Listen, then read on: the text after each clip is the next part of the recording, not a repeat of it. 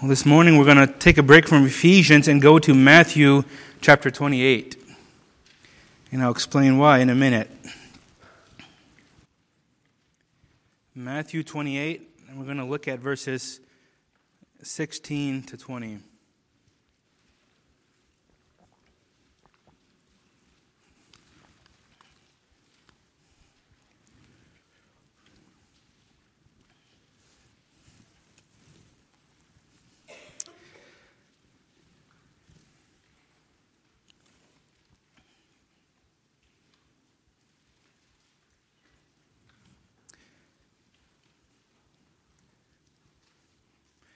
Now the 11 disciples went to Galilee, to the mountain to which Jesus had directed them. And when they saw him, they worshipped him, but some doubted. And Jesus came and said to them, "All authority in heaven and on earth has been given to me. Go therefore and make disciples of all nations, baptizing them in the name of the Father and of the Son and of the Holy Spirit, teaching them to observe all that I have commanded you. And behold, I am with you always, to the end of the age." Please bow with me in prayer. O Lord our God, we need your help. Father, I need your help as a frail vessel with a forgetful mind to preach your word in a way that honors you. I recall hearing of Whitefield, who, while preaching, said, "Suddenly God came down." And how the Holy Spirit would come and melt the hearts of men as the word is preached. Father, help us to know your presence, that the presence of the Holy Spirit in that way. Melt our hearts of stone. Those who don't know you, that they would surrender to you this day. And build up your people. We need your Spirit to convict us, to encourage us. Father, revive our hearts that we would not be cold-hearted, that we would not be apathetic Christians, but that we would be filled with zeal and with passion for you and your glory. Oh, accomplish this day, we ask. That you would be glorified. That Christ would be magnified. In Jesus' name we pray. Amen. A couple of weeks ago, we looked at the sovereign grace of God in building His church in the book of Ephesus. And we traced the building up of the church through the book of Acts.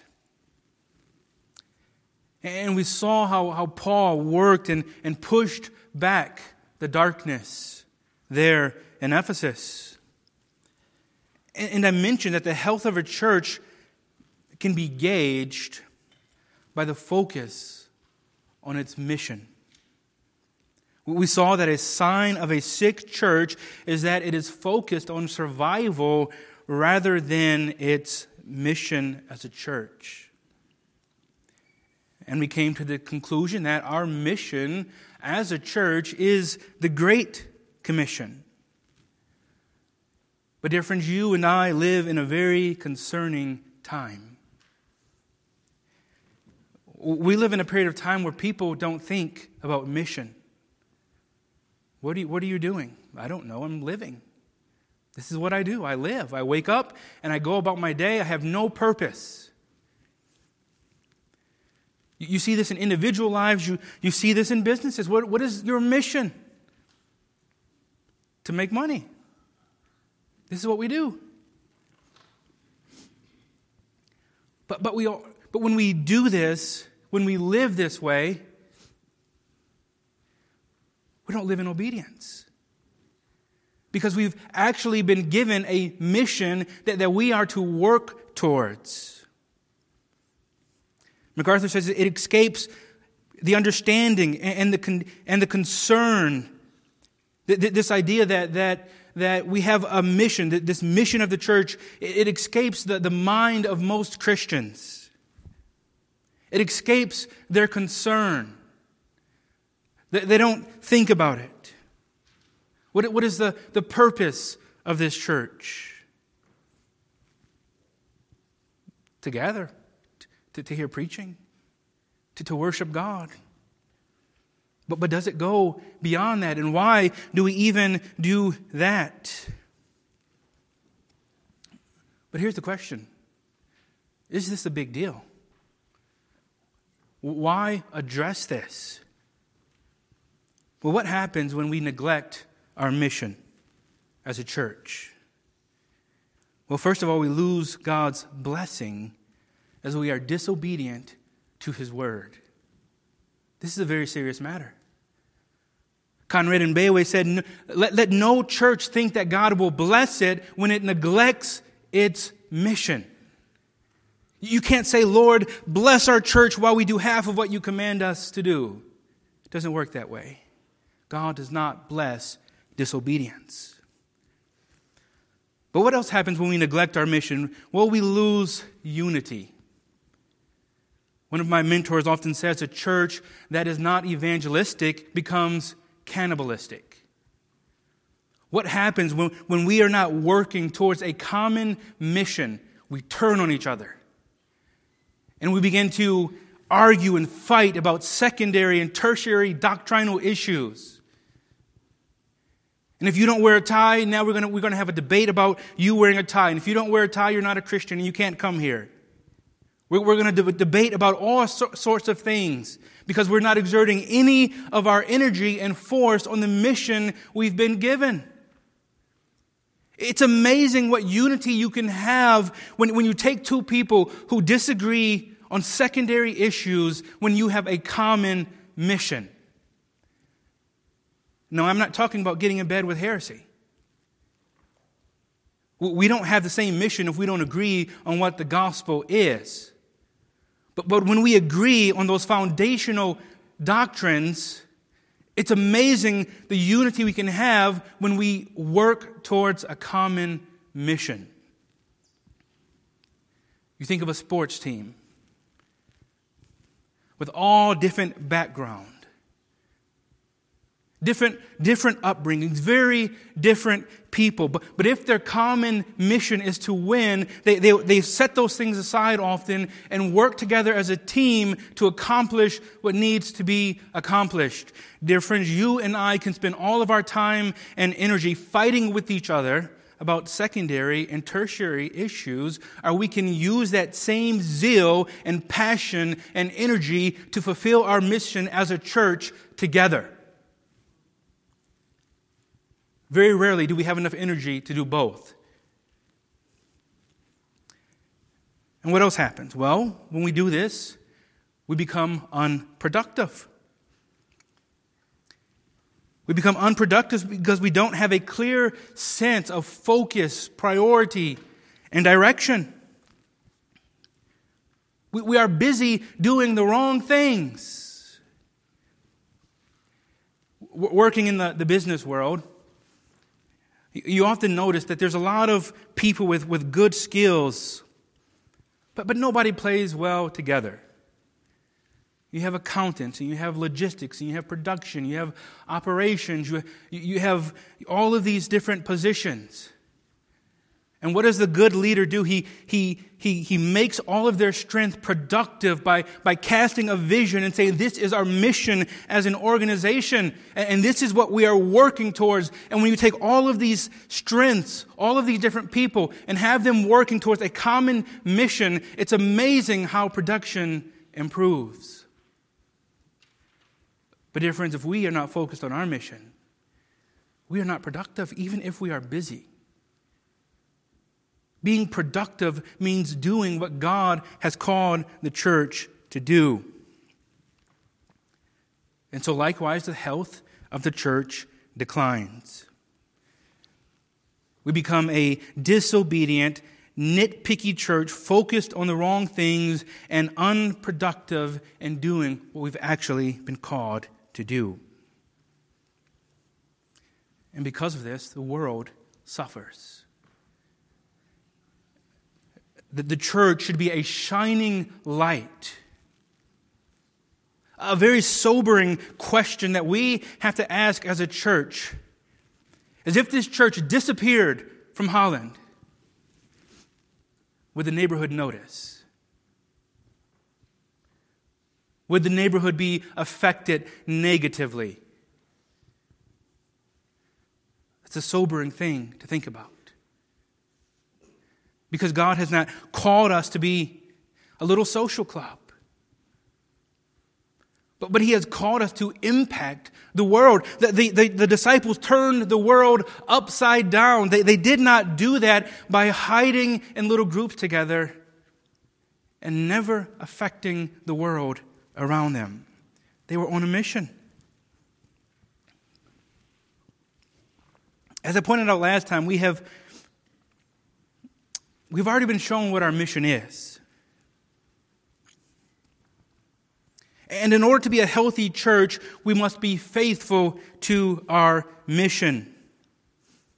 We know that our mission is the Great Commission. So what exactly is the Great Commission? And this is what we will consider in our text today. So here, after Jesus was raised from the dead and before He ascended, He gave His disciples a command, a commission. And this is what we refer to as the Great Commission. And this tells us our mission as a church. And we're going to look at this text under three headings. Heading number one is our motivation. What is the motivation for the mission? Verse 18. And Jesus came and said to them, all authority in heaven and on earth has been given to me. Notice in verse 19, when Jesus is stating our mission, He says, go therefore. The therefore is calling to mind what is said in verse 18. So in other words, the mission is given in light of what Christ is saying here in verse 18. All authority in heaven and on earth has been given to me. Now, how does this motivate us? Two ways. First, consider the glory of Christ. Here's a man standing here saying all authority has been given to me on heaven and on earth, but he was just in the grave, dead, crucified. And now He's standing there with them again, saying that I have all authority. The second person of the Trinity. He is God with all authority and power, and yet He humbled Himself by putting on flesh, being born as a baby, and He subjected Himself to the abuse of mere men. He allowed His very creatures to crucify Him on a tree that He created, with nails made from material from His earth, humiliated with a crown of thorns that grew in His dirt, nourished by His rain and His sunlight. Beaten, crucified. His body was in the tomb for 3 days, and yet He rose again. Dear friends, Christ did this for you and I. What a Savior. That he would be able to stand there heaven. Even death could not defeat him. He has all power. And yet subjected himself to human flesh and allowed himself to be crucified for us. What a glorious Christ. The glory and beauty of this Savior who was crucified and rose again, conquering death, should motivate us to fulfill our mission. We want others to know about this Savior. Look at what He's done. But secondly, Christ is stating His authority to tell us that something has changed. Leon Moore said he made it clear that in His risen state, He was in a very different situation. He had been a penniless preacher and healer. But all authority has been given to me, he said, which points to an end to the time when he was a man of sorrows and acquainted with grief, stricken, smitten of God, and afflicted. Now he has received the fullest possible authority, for it is authority in heaven and on earth. He is making clear that the limitations that applied throughout the incarnation no longer apply to him. He has supreme authority throughout the universe. Jesus allowed men to spit on him and strike him. Men, what does it do to you if somebody spits in your face? I mean, there's just something that rises up in you. How dare you? Yet Jesus is God. And He subjected Himself to that. He was like a lamb going to the slaughter, silently refusing to use His deity in His defense. The God-man subjecting Himself to the mistreatment of mortal men. But Paul tells us in Philippians that Christ emptied Himself, taking on the form of a servant. But guess what? Because He has done this, therefore God has highly exalted Him and bestowed on Him the name that is above every name, so that at the name of Jesus, every knee should bow in heaven and on earth and under the earth, and every tongue confess that Jesus is Lord, to the glory of God the Father. Christ was viewed as weak, despised. He tried to save everyone else, but save yourself, come down. What a pathetic God. He can't even save Himself. What a pathetic man. What a pathetic Savior. Imagine the disciples. Here Christ is going to give them this commission to go out and change the world for Christ. To go to dark nations and spread the gospel. But Christ, you were just crucified. I mean, they took you and crucified you to a cross. Weakness, frailty. But Christ is saying something is different now. He is no longer the man of sorrows, acquainted with grief, but he is the King of kings and the Lord of lords. All authority given to Him on heaven and on earth. Christians are not commissioned by a weak and helpless Jesus, but by the one with all authority. We've been given our commission, our mission as a church in light of the authority of Christ over all things.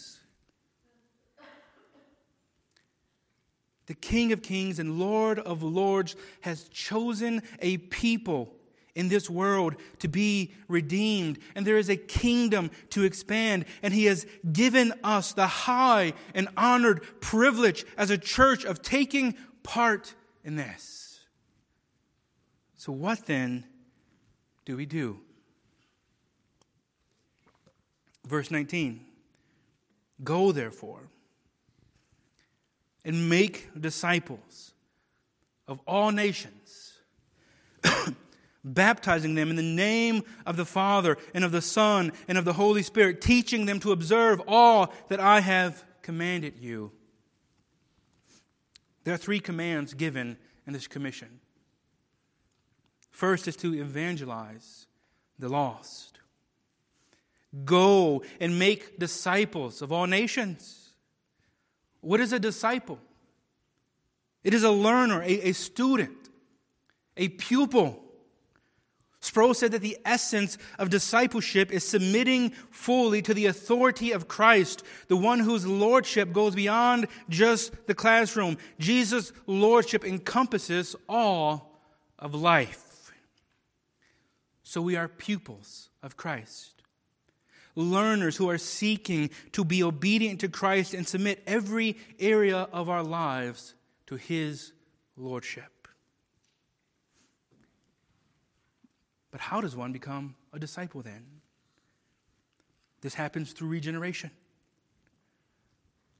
Only God can take an unbeliever and make them a disciple of Christ. So if God must do this, then what are we responsible for? Evangelism. This is where we begin. For the gospel is the power of God unto salvation. God uses humans proclaiming the gospel faithfully as instruments in the salvation of the lost. And we are commanded to take the gospel to all people. But now, what does this mean for the church? Well, it means that we must be evangelistic as a church.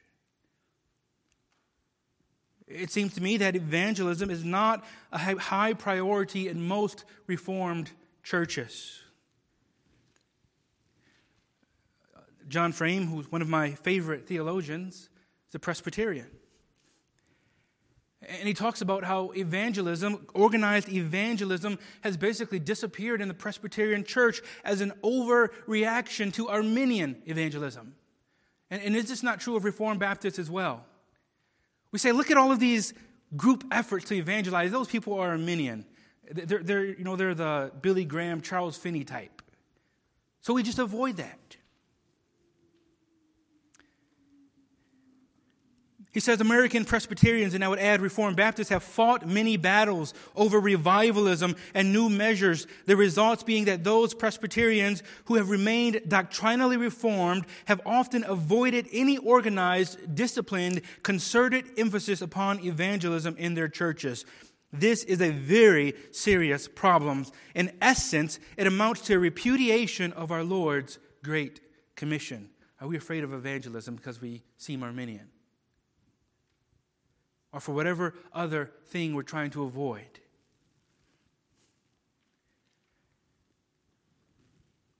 We see that and we say, well, we're not revivalist, so we don't send people out to do that. But as Frame knows, placing the Great Commission as our priority will affect many other things we do. It will challenge us to train our people in evangelism. It will remind us also that even our worship must be intelligible to visitors so that they will fall down and exclaim that God is in our midst. The primary purpose of corporate worship is to worship God. But even our worship should be evangelistic as Christ is proclaimed and magnified. But besides our corporate worship, we must be committed to evangelism as a church. Many have a view of the church that the church functions just to meet on Sunday morning, maybe a midweek service, and that's it. But dear friends, if that is the extent of what the church does, it is not fulfilling its mission. What does this look like? Well, first we need to be praying for the lost. But it's not just prayer. There needs to be actual action. As a church, we should be making efforts to go out and reach the lost. The go there means that we don't wait for the lost to come to us. We go to them. We need to be doing this. Organized evangelism is a good thing, and praise God that is already happening here, but let us not think that this is just some extra thing that the church does that really doesn't matter. It's good if we do it, but who cares if we don't? This is part of our primary function as a church. And I know that what I'm saying here will make most of American Christians uncomfortable. Are you telling me that I can't just sit there? That's exactly what I'm telling you. That's exactly what Christ said. Go and make disciples. And this often looks different for different people. But the purpose is that the idea here, rather, is that we are to go and make disciples. We should be training our members to evangelize. We should be sending out missionaries locally and abroad, everywhere we possibly can. This should be our mission as a church. Missions is not just for other churches. It's not primarily for missions organizations. In Scripture, where were missionaries sent out from? A standalone missionary organization? No. The local church. The local church saw it as its mission to send out people, to evangelize the lost, both locally and in every nation possible. This means planting biblical churches whose mission is the Great Commission. We hear people say things such as, well, this is not really a church planting church. And I'm not talking about this church. I'm saying in general. But I've heard that. Well, our church is not really a church planting church. Well, what kind of church is it? Not a church that is fulfilling the Great Commission. That's what it is. This is our mission. We should be seeking to evangelize and plant churches that evangelize, that plant churches that evangelize. And also we need to create a culture in our churches of evangelism. Not just a one-off effort, but a culture of evangelism.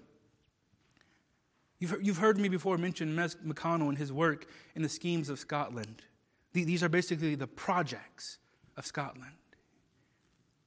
And one of the issues that he takes with American Christianity is that we often think that when a person is converted, they need to sit down in a pew until they get a doctorate of ministry, and then they can go out and evangelize. But by that time, they have adopted a culture of sitting back and watching. I don't evangelize, I sit back and watch. This is what we do here. Maybe one day I'll go out, but I'm not ready for that yet. But in their churches, in the way that they have found that to be effective there in the Schemes of Scotland, is that a person is converted. They come into the church and they begin to learn the basics of the gospel. But as soon as they know the basics of the gospel, guess what? They have a large sphere of influence that are all unbelievers. And they begin to go to that sphere of influence and share the gospel with them. And they adopt this culture of I understand the gospel now, I take it out. But American Christianity is vastly different. We don't have that mentality. And so we become Christians and we don't evangelize our lost friends. And what happens is eventually we don't have any more lost friends because all our friends are those in the church. So we don't even make contact with unbelievers anymore. We don't even know they exist. We hear about them on the news, but that's it. But we are called to go out, to engage, to evangelize. And this needs to be not a one-off thing, but part of our culture as a church. But what does this mean for the individual? What does the command to evangelize mean in our individual lives? Well, it means that we need to evangelize our sphere of influence. Most of us have friends, relatives who don't know Christ. Are we praying for their salvation and hope that they go to a church where they hear the gospel, or do we take the gospel to them? The moment you have a child, parents, you have an unbeliever in your home that needs to be evangelized. And this is our mission. We need to be evangelizing in the workplace as opportunity arises. Now, this does not mean that you go to work with the mentality of, I'm just going to evangelize and be lazy. No, you need to do your work and represent Christ well. Be obedient to what Christ calls you to do, but then evangelize when opportunity arises.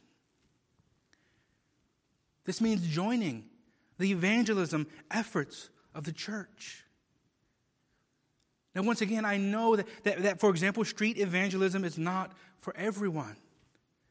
But don't say that until you've tried it. And there are all different types of functions, all different type of support that can be offered. But we need to somehow be engaged in the evangelism of the local church. And we need to be supporting the church financially so that it can increase and grow its evangelistic efforts, so that the church can plant other churches and send out missionaries. We need to be focused on these things, using our resources for kingdom work. Evangelism is a major part of the Great Commission that we've been given, but it is not the whole of it. So what is the second command in the Great Commission? Verse 19, baptizing them in the name of the Father and of the Son and of the Holy Spirit. We are to be baptizing new converts and bringing them in to the body of Christ where they begin to be discipled. You actually have evangelists out there who will say, you need to turn to Christ, but by the way, don't go to any churches because they're all bad. Don't go to church. You don't need church. You just need to come to Christ. That's what we hear. But the church is one of the primary places of discipleship, where it should begin. That the new believer needs to be brought into the church where they are rubbing shoulders with other believers, where they are hearing the word. And this is the third command, ongoing discipleship, teaching obedience to Christ. Verse 20, teaching them to observe all that I have commanded you. Many believe that the Great Commission is simply evangelistic. If you ever listen to Stephen Furtick, and I advise that you don't. Some people say Stephen heretic, but But here's what he says. That the church needs to evangelize. Sunday morning is about evangelism. If you want to go and get spiritually obese on doctrine, go someplace else. Because I'm not going to feed you here. You get the gospel here. In essence, this is what he says. No discipleship. We're all about the gospel. Once you understand the gospel, this church is not for you anymore. And if you don't think this is a problem, you should see his following. This is the major problem. A major misunderstanding. But equally as important as evangelism is discipleship. Frame says it has often been pointed out that the Great Commission is not narrowly evangelistic. It does not single out evangelism as the church's task over and against the nurture of those who are already Christians. Rather, it includes both. We are to make and baptize disciples, but also to teach them to obey everything Jesus commanded us. Clearly, then, there is something wrong with a church which focuses on evangelism, but in which the new converts remain spiritual babies. Our churches should not have members who have been members for 10, 20 years who are spiritual babies. Doctrinal babies. That means that we are not discipling. As Sproul put it, the Great Commission is the call of Christ for His disciples to extend His authority over the whole world. We are to share the gospel with everyone so that more and more people might call Him Master. This calling is not simply a call to evangelize. Rather, Christ calls us to make disciples. Disciples are people who have committed in their hearts and minds to follow the thinking and conduct of the Master forever. Such discipleship is a lifelong process. The church must be committed to discipling believers. Teaching disciples to obey. Not just teaching them what Christ commands, teaching them to obey what Christ commands. This means obeying all of Scripture and allowing all of Scripture to shape every area of our lives. As Paul said, whether you eat or drink or whatever you do, do all to the glory of God. You need to go to Scripture and say, how do I do that? That is what it means to be a disciple. But what does this discipleship mean for us as individuals in a local church? Well, first of all, we need to be committed to being disciples ourselves. Always seeking to learn and to grow in obedience. Well, I'm just not into that theology stuff. Should be words that never comes out of a Christian's mouth. Big systematic theologies are not just for pastors and preachers and teachers. Those things are for every Christian. Dear friends, we need, the disciples can't be lazy.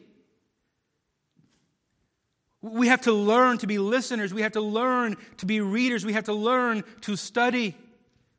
I know it's hard. But how do we know how to live our lives if we are not studying how to obey Christ? This is the disciples' task, to obey all that Christ commands.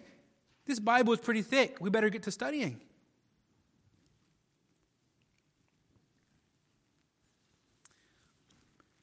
But we should also then be committed to the local church. Because this, in a large part, this is where discipleship happens. I'll mention Mes McConnell again. One of the things that they've noticed, you take a nonprofit, a mercy ministry, a food pantry, and they're not subjected to a church. They're just a standalone parachurch ministry maybe. And they go into an area and they are there for decades with no change in the community. Why is that? Because their task is not the Great Commission. Their task is to feed mouths. Dear friends, that is where the church needs to be. Because the church's task is to make disciples. So this is why we are committed to the local church. We come to the local church because we are made disciples here. We learn, we grow.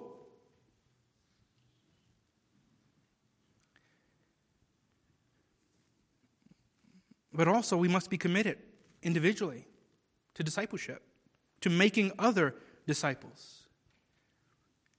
And we don't need positions and titles to do this. What do we see in Titus 2, for example? Older women training younger women. That is discipleship. The older woman training the younger woman to love her husband and her children, to be self-controlled, pure, working at home, kind, and submissive to her own husband. That is discipleship. Do we do that? Do we disciple one another in that way? Imagine the impact on this church and this community if each one of us had that mindset. You know what? I want to find someone, no matter what age I'm at. If I'm a Christian, I'm going to find someone and begin to disciple them.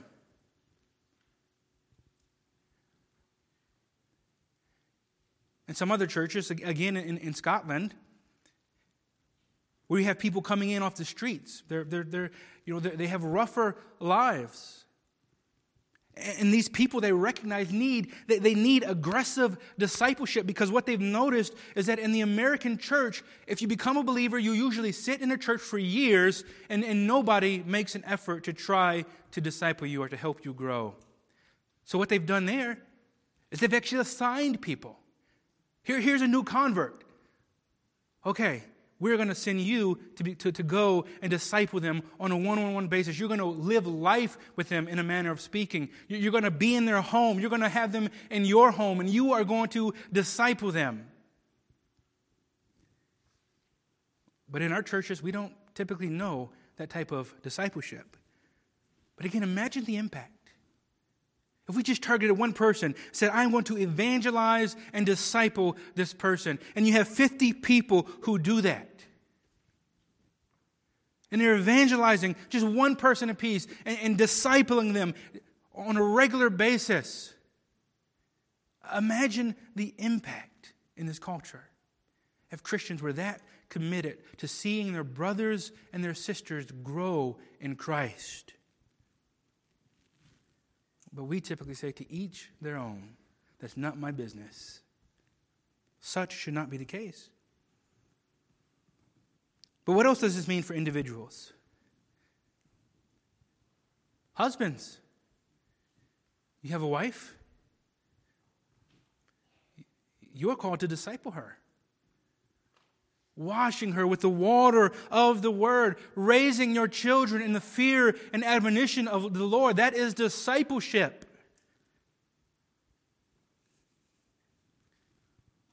Moms,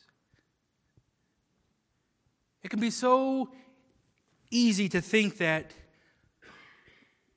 being stuck in your home with those little kids is meaningless, insignificant. Oh, I wish I could go off to the mission field in Africa where I can make an impact on the world. What an impact you're making in your home when you are discipling those little kids for Christ. As I've heard it said, moms, you are expanding the kingdom in your kitchen when you are washing dishes for the glory of God. This is not meaningless work. God has given us little people in our homes that need to be discipled. And may we not be a people who forsake that for some greater cause. May we understand that this, parents, is our primary mission field, our home. This is our primary mission field. Do not despise it. But also we should be using our influence in the workplace, wherever else we go, not only to evangelize, but to make disciples. Do you know of a Christian who works for you, and he's a baby Christian? He works with you or work for you. Take it upon yourself to disciple them, to teach them, to show them how to obey Christ. And what does this mean for the church? It means that we are to be committed to being a church that not only evangelizes, but takes it serious, takes our discipleship serious. And how do we do this? We need to be faithfully preaching and teaching the Word. This is why we have Bible studies. This is why we have book studies. This is why we do small groups. Difference, we need to be building relationships with one another where we can sharpen one another and encourage one another. In essence, we need to be doing life together. Once again, in most of American Christianity, you come to church, and then as soon as the church is closed, it's like a stampede out the back door. You better not stand in the way or you will get ran over. I'll see you guys again next Sunday. Discipleship does not take place that way. We need to know one another. We need to have one another in our homes, at our tables, discipling one another, encouraging one another, talking about doctrine, talking about theology, talking about practical things, talking about how to be a husband, about how to be a wife, how to be a better parent. We need to be helping one another on this journey. This is what the church should do. The local church should be a group of believers who do life together. Not just who worship together on Sunday. But once again, we also need to be planting churches and seeing this as one of the primary disciple-making tools in the kingdom. We need to be saying, well, let's go plant a church here in Michigan. Let's go plant a church there in that state. Let's go plant a church in that country because we are serious about discipleship. There are people there who know Christ or who need to know Christ, who need to be discipled. The church should be busy with kingdom work, not dead, not retired, not apathetic. I think of Calvin in Geneva, preaching the gospel, training missionaries and sending them off, evangelizing the magistrates to create more gospel opportunities, establishing printing presses. By Calvin's death, there were at least 34 printing houses in Geneva. That's amazing. Why was he doing that? The church needed to disciple the nations. Printed the Geneva Bible, the foundational Bible for the Puritans. What an amazing thing. The historian Michael Haykin wrote that it has been estimated that by 1562, some 2,150 congregations had been established in France with around 3 million members, many of them converts through the witness of men trained in Geneva. Amazing to think about. Here's a church so committed to kingdom work that over 2,100 churches established and over 3 million Christians, 3 million people converted by men who are trained in one city. That is astounding. But that is the difference between the person, or the church rather, who does not see their mission as the Great Commission, and a church who does. The church that does not see its mission as the Great Commission dies when its members dies. Where I come from, there are many, many churches dying off. All of the young people have left. Just a few members left, dying off. There was never a vision for the Great Commission. This was a social club. And when all of the members of the social club died or left, that was the end of it. Calvin said, when I consider how very important this corner, referring to Geneva, is for the propagation of the kingdom of Christ, I have good reason to be anxious that it should be carefully watched over. That is what commitment to the Great Commission looks like. Diligent work for the propagation of the kingdom of Christ. Could we say Harbor is very important for the propagation of the kingdom of Christ? Or are we insignificant? That is a very serious question we must ask.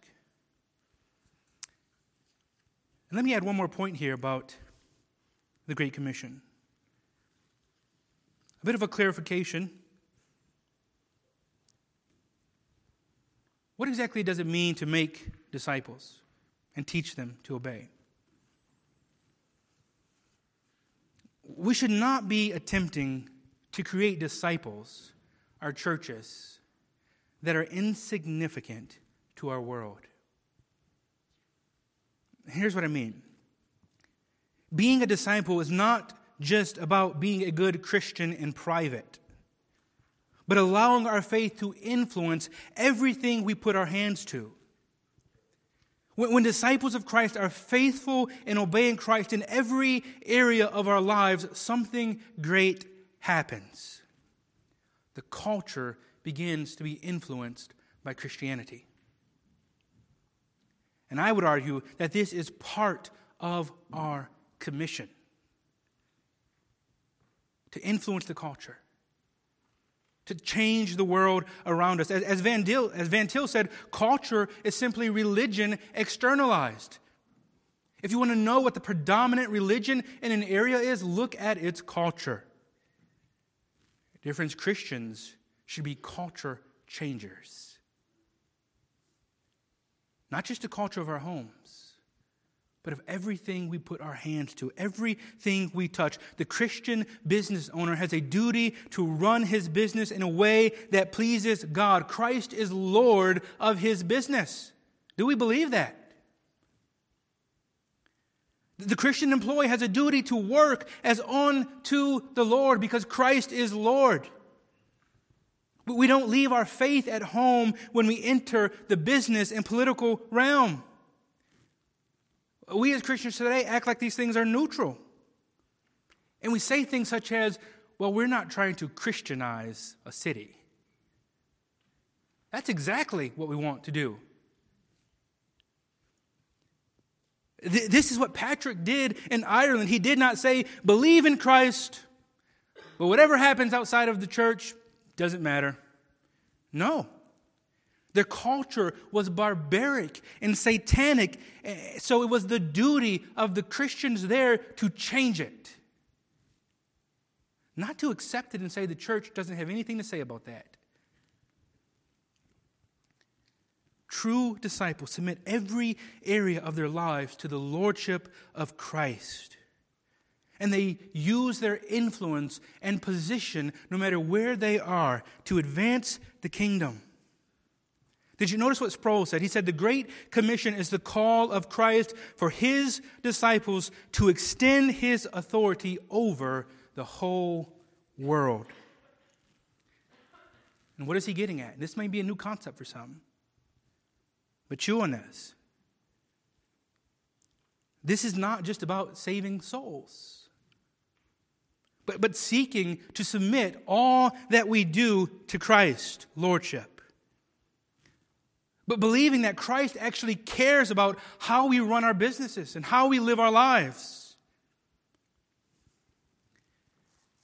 In essence, we need to be asking ourselves, as some theologians have, what is the relationship to the cultural mandate in Genesis and the Great Commission here in Matthew?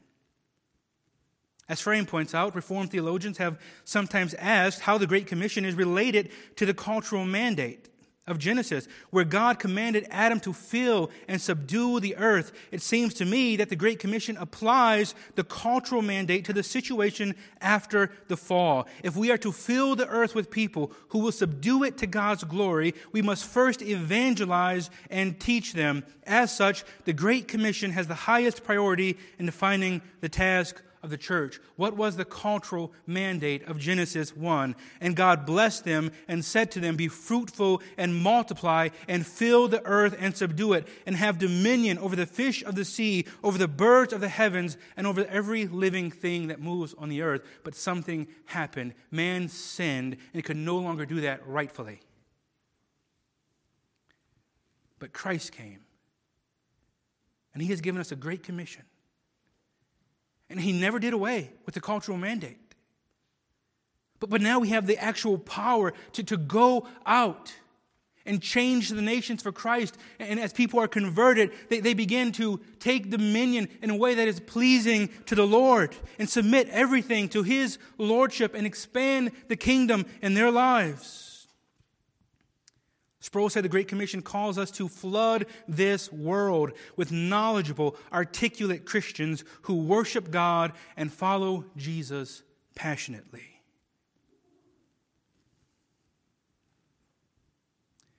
As people are converted and begin to obey, we are to disciple them, not to hide their light, not to just be a Christian at home, but to say, go back to the cultural mandate of Genesis and to take dominion of everything you touch for the glory of God. Your work, your studies, whatever you do, it doesn't matter. And our last point quickly here is the help. Such a task is overwhelming. But listen to what Christ says. Behold, I am with you always to the end of the age. J.C. Ryle said, let all true Christians lay hold on these words and keep them in mind. Christ is with us always. Christ is with us wherever we go. He says it is impossible to conceive words more comforting and strengthening and cheering. Christ is with us. Our success and our mission is not left up to us. Christ is with us. And this means two things, our final points here. Number one, we can fulfill our mission with boldness and confidence. Not confidence in our own ability, but confidence because Christ is with us. Let me say something here. Do not allow your theology to determine how you interpret this verse. And here's what I mean by that. There is no way to interpret this verse pessimistically or negatively. Christ says, I have all authority. All authority. Now go and make disciples. And I am with you. Where's the room for negativity in that? Well, this is a hard task. The world is so dark today. Things are getting worse. He said, I'm with you. I have all authority. Go. I'm with you. And notice, He even commands us to teach them to obey all that He commands as though He is counting on them becoming disciples. I'm not sending you on a failure mission here. Go and make disciples. But I can't make disciples, Lord. I have all the power. I have all power and authority, and I'm with you. Now go do it. And when they are converted, teach them to obey all that I command. Dear friends, we should be optimistic and zealous and passionate about this command, and we should do this without hesitation and with confidence, knowing that He has all authority on heaven and on earth, and He is with us. And for our final point here, this means that we should attempt great things for Christ. As one person said, we want to attempt something so great for God that it is doomed to failure unless God is in it. Is that our mentality? Attempt goals like Paul, who went into Ephesus, a city filled with darkness, and preached the gospel. Attempt things like Patrick of Ireland, going there by himself to proclaim truth with no other believers nearby. Attempt great things, things that are so great that only God can achieve it. We ought not be limiting God's power through our actions and our unbelief. And one of the misconceptions that stop us from having this type of vision is that we say things like, well, we don't have people in this church to do that. We don't have the resources and the people to plant other churches and to send out missionaries. But as Harry Reeder notes, resources seldom precede ministry. And what does he mean by that? Dear friends, we need to have vision and goals for evangelizing this area, vision and goals for planting churches in Michigan, vision and goals for planting churches throughout the United States and in other countries, and trusting God that He will provide for the needs of those things.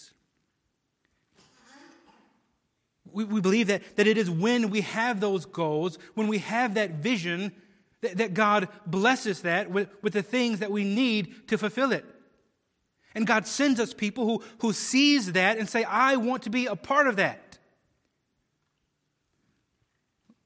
But if none of those things are even mentioned, are prayed about, are worked towards, we never do it.